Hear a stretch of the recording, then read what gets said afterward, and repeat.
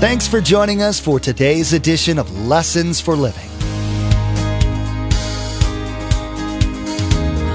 His word so fresh in our hearts abound. His word made flesh in the here and now. A new life is beginning. Lord, let us hear your lessons for living.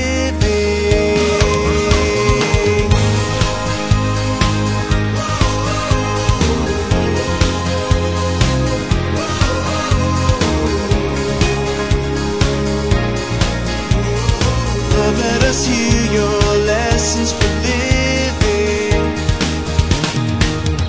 We know at this young age, Jesus, well, he grew. Now, look what he grew in. He grew in wisdom. He grew in wisdom. What is that? That's mental. He grew in stature. He grew physically. And he also grew in favor with God, that's spiritually, and man, socially. So see, Jesus was balanced. His maturity was balanced. Today, Pastor Mark teaches that Christians should never follow man's commandments if they break God's principles. Today's headlines reveal startling news of people willing to do just that. Day after day, new ways to attack Christian beliefs surface, and they range from absurd to horrific. No doubt we're in the midst of the end times. Thank God, but we need to remain strong in our faith. The book of James was written well over 2,000 years ago, but it is just as relevant today.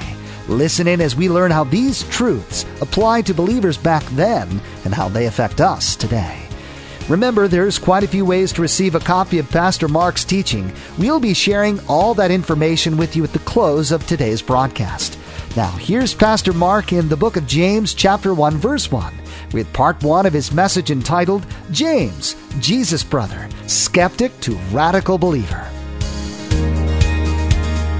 Lord, let us hear your lessons for living. Now, I have 3 questions for you this morning. 3 questions for you. Here they are. Number 1, how many of you grew up in a home with at least one brother or one sister? Let me see your hand. Good. Few of you are only child. Is it true only children are all spoiled? Oh, let's move on to the next question now. Okay. How many of you had 8 brothers or sisters or more when you grew up? Let me see your hand. Look at the hands. Wow. Fantastic. Fantastic. By the way, those of you with 8 or more, you're very, very similar to the family that Jesus grew up in. We're going to see that today. Now, here's the third one. I want you to get your paper ready. I want you to get your pen ready, because I'm going to ask you to do something right after this question. Even if you're not taking notes the rest of the service, get something so you can write a name down. Here we go. Okay. How many of you, and I want you, when you answer, to raise your hand. I want you to keep it up. How many of you have a relative that's either a prodigal, they're backslidden, or an unbeliever? They've never come to Christ. Let me see your hand. Keep it up. Keep it up. Look. Now, here's what I want you to do. You can put your hand down. Here's what I want you to do. The first name that came to your mind, I want you to write it right on the paper right now. The first name that came to your mind. I want you to keep that paper. Because as I was praying over the last month, here's what I believe God told me to tell you. That it's going to take us 4 or 5 months to finish the book of James. And we're going to pray a few times every single week. You are. I am. For this individual or individuals. And I believe God can save them during the next 4 months. Amen? Come on. Come on. Come on. And some of you are going to say, Pastor Mark, I've been praying for 20 years. They've never moved an inch. You're going to have hope this morning, because you're going to see the life of James. You're going to see why God's asking us to do that. So keep that name by your journal, keep it around, and we're going to watch what God does. Have faith. Nothing is impossible with our God. Amen. Now, let's look at James 1:1. I'm going to cover a lot of verses today. This is the one. James, a servant of God and of the Lord Jesus Christ, to the 12 tribes scattered among the nations, greetings. The author of the book of James is who? James. Well, there's a lot of James in the Bible, and there was a lot of James that were around Jesus. This James is the half-brother of Jesus. He was known as James the Just. He was big time into Judaism, the legality, all the rules and the regulation. Now, Jesus' family, remember, he was raised in Nazareth, was made of total 5. Jesus, 4 other brothers, and probably, we don't know exactly, 3 sisters. So there's your 8 children, the house, the family that Jesus was born in. Now, can you imagine being a younger brother of Jesus who is fully God and he's perfect? Can you imagine going in the bedroom? Who gets the top bunk? Can you imagine your parents say, who did that? You're always back to you. You can't blame Jesus. He's perfect. You come home from school. You show the grades. Who's always going to have the best grades? Jesus. Pretty rough. Was Jesus better at everything he did? Well, we don't know that. But how many of you are glad this morning you weren't raised in a home where there was a perfect brother or sister? How many are glad? Yeah. There's never been a home like it. There'll never be a home like it again. Now, as you think about that, this letter was written about 45 AD, maybe 48, somewhere in that area. Amazingly, it is the first, most commentators believe it is the first book written in the New Testament. Our order is different. It's the first book written. It often relates, the book, to the Sermon on the Mount that Jesus gave. This is going to be very interesting. And when we get there, as we go through the book of James, we'll show you where James is thinking, I heard Jesus teach that. And he's going to relate it back to the Sermon on the Mount. Also, the book is a little disjointed. In other words, it gives you a little principle, then it gives you a different principle, then it gives you a different principle, and then it goes to a different principle.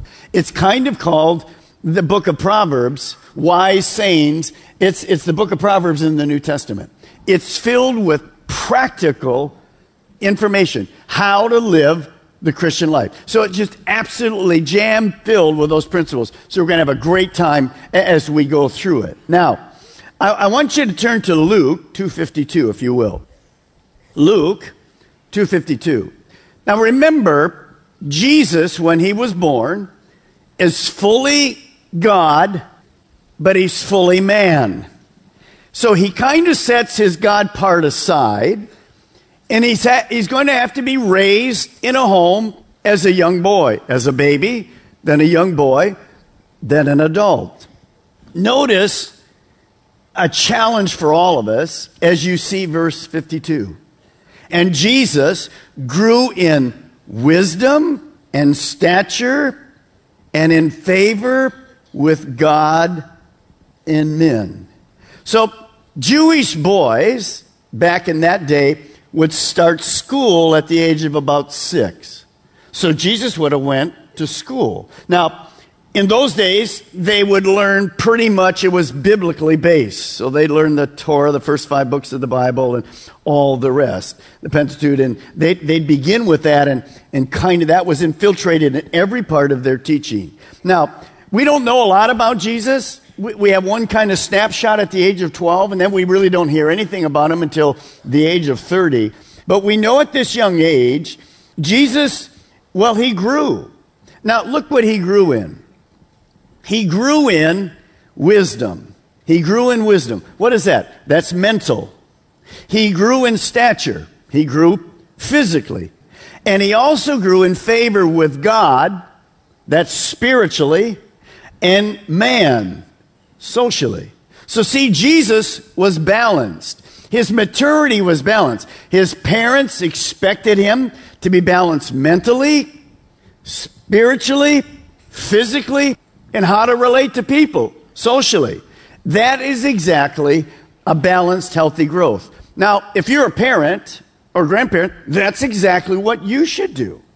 You want your children to be balanced, know how to react with people. And of course, to do that, you don't teach it by words only, you model it. Physically growing, never stop. Spiritually growing, never stop.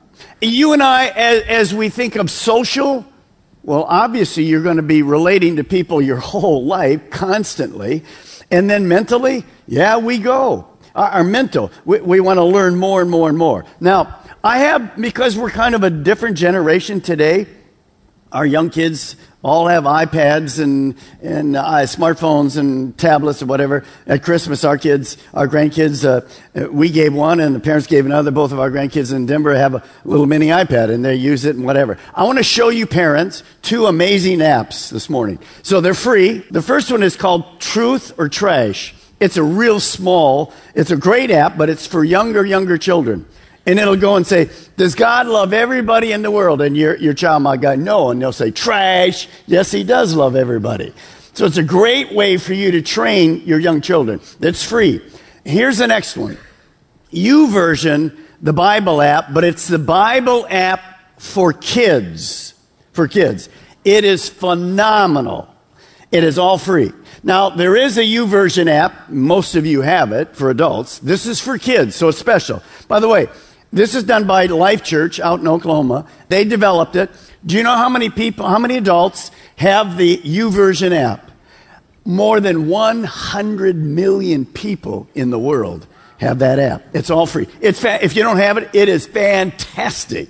So make sure you download it. So those are 2 kind of free things to just help us in our homes as we work. Now, what do we know about James from other passages in the New Testament? Well, I'm going to take you on a little journey. So if you will, turn to Mark chapter 6, and we'll begin to kind of get a glimpse of Jesus' young age. What was happening in the home. Now you remember, after Jesus was born, God gave a dream to Joseph that Pharaoh was going to kill all the children 2 years and under, and you need to go to Egypt. So they went to Egypt for a while. They used the gifts the wise men gave them to survive. Then they went way back north again to Nazareth, and they would live there pretty much until the age of 30. Now, during Jesus' ministry, he kind of left Nazareth and he began to minister. And for about a year, he ministered in Capernaum. Not too far. It's still in the north. And that became his place of ministry. So Jesus goes back, after he's been there in Capernaum, he goes back to Nazareth. And the people are hearing about him. And I want you to see their reaction of Jesus. Look at verse 3. Isn't this the carpenter? Isn't this Mary's son and brother of James and Joseph and Judas and Simon? Aren't his sisters here with us? And watch this. They took offense at him. You see, Jesus was telling people he's the Son of God. He's the Messiah. He is going to be the one that's going to provide salvation. And they're going, you got to be kidding me. This is a carpenter kid. Remember him traveling with Dad, carrying the wood around? This is a kid. He's nothing. He's a boy. He's useless.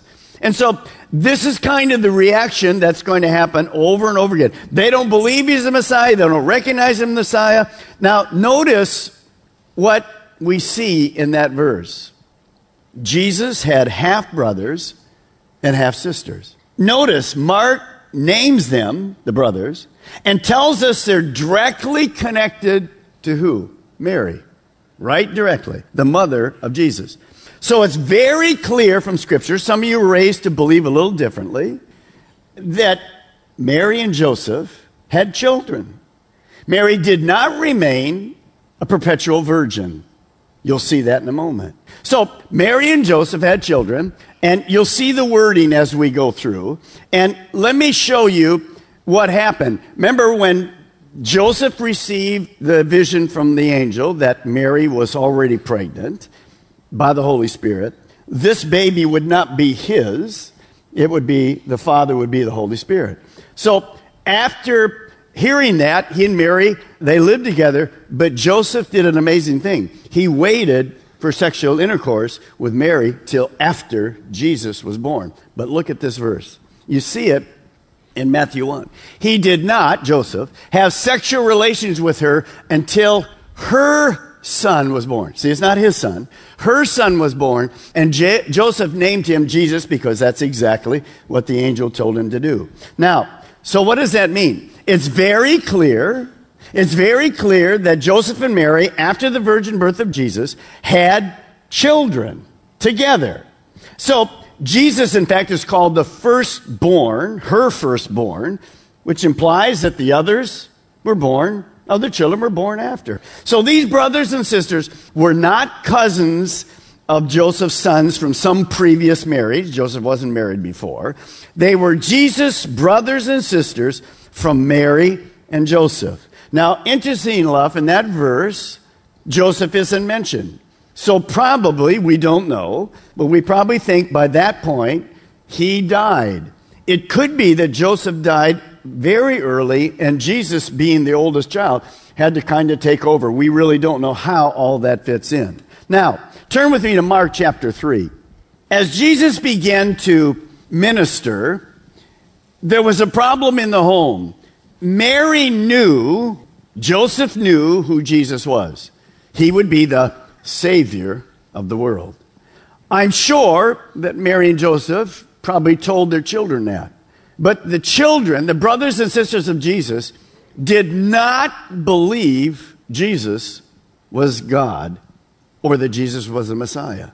So when Jesus would begin to teach in different places, people would, when he shared that, people would get angry at him. What do you mean you call yourself God? Mostly Jewish people, of course. And at one time, we go to a place called Mount Precipice, where they tried to throw Jesus over the cliff and kill him. So when Jesus was in the area where Mary and the brothers were, sometimes they would go and try to get him out of there. Shut up. Quit talking about that stuff. You're going to get yourself killed. And we don't know what, Mary would certainly have done that. We don't know whether the boys got jealous of Jesus. Said, go ahead, keep opening your mouth. Go ahead. We really don't know what happened. But earlier, I've asked you to turn to verse 31. But back in verse 21, let me share this. Look at me. Jesus is called crazy by his brothers. He's a lunatic. They thought he'd lost it mentally. Oh, yeah, you're God. Let's take you to circles of care. There's no way. Now, look at verse 31.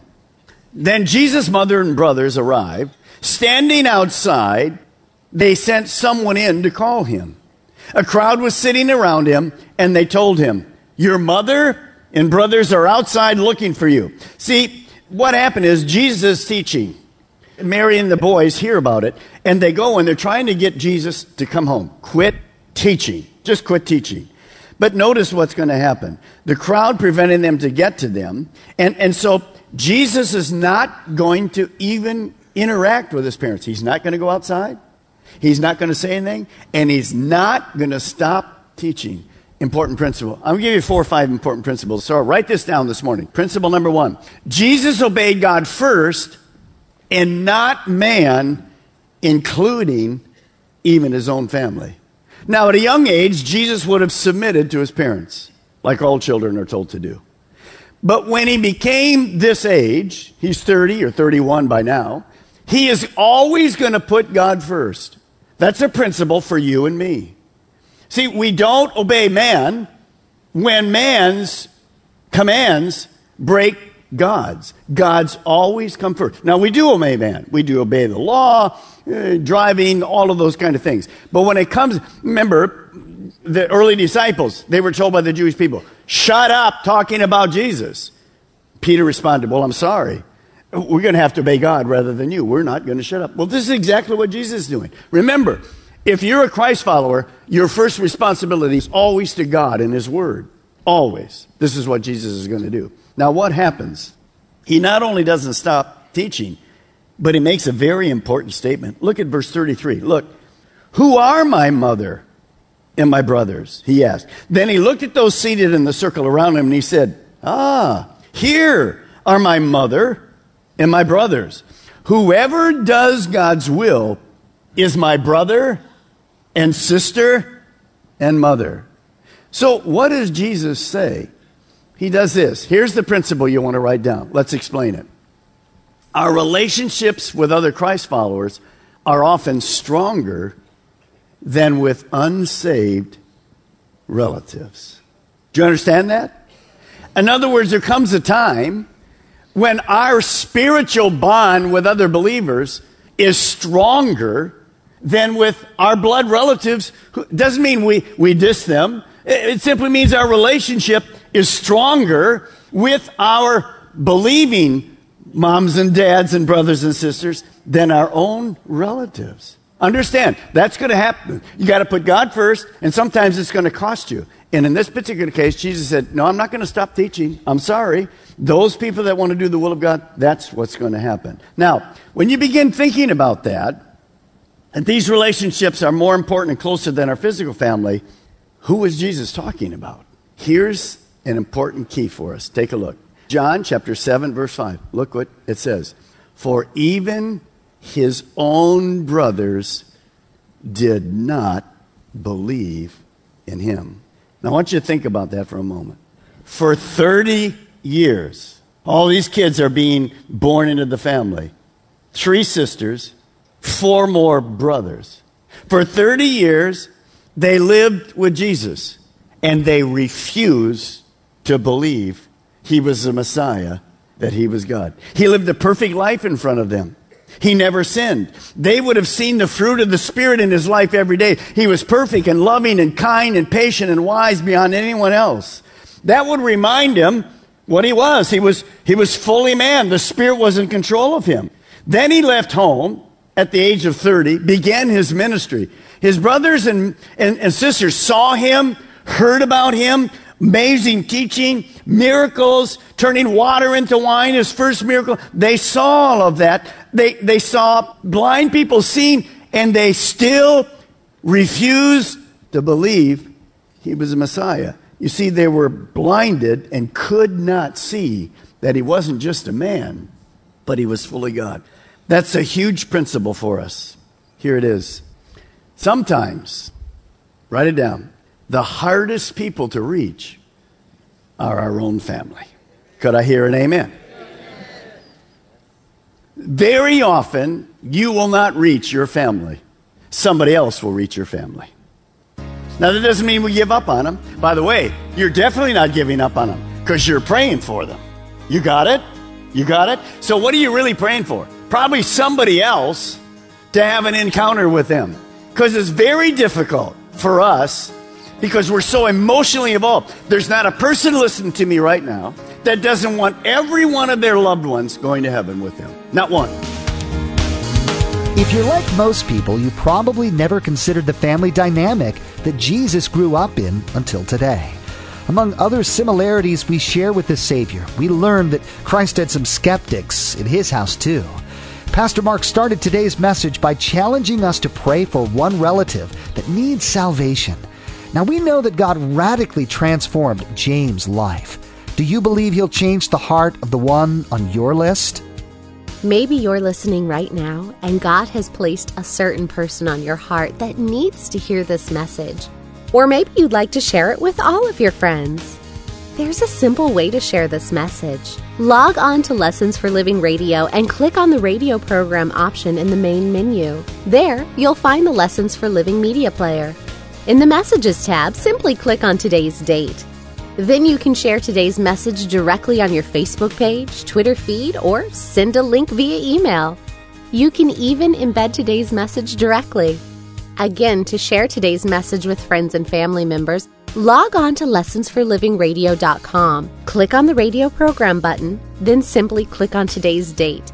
You'll find all the options to share. Next time on Lessons for Living, Pastor Mark will take a look at a few issues that Christ dealt with that hit close to home. He came from a big family. He was most likely ostracized by his siblings because he never did anything wrong. They told other people he was crazy. He was closer to his friends more than he was his family. Sound familiar? Be sure to tune in to learn how these common problems can be solved by following in his steps. You've been listening to Lessons for Living with Pastor Mark Balmer of Calvary Chapel, Melbourne. Please join us again here on Lessons for Living, and together, let's do life right.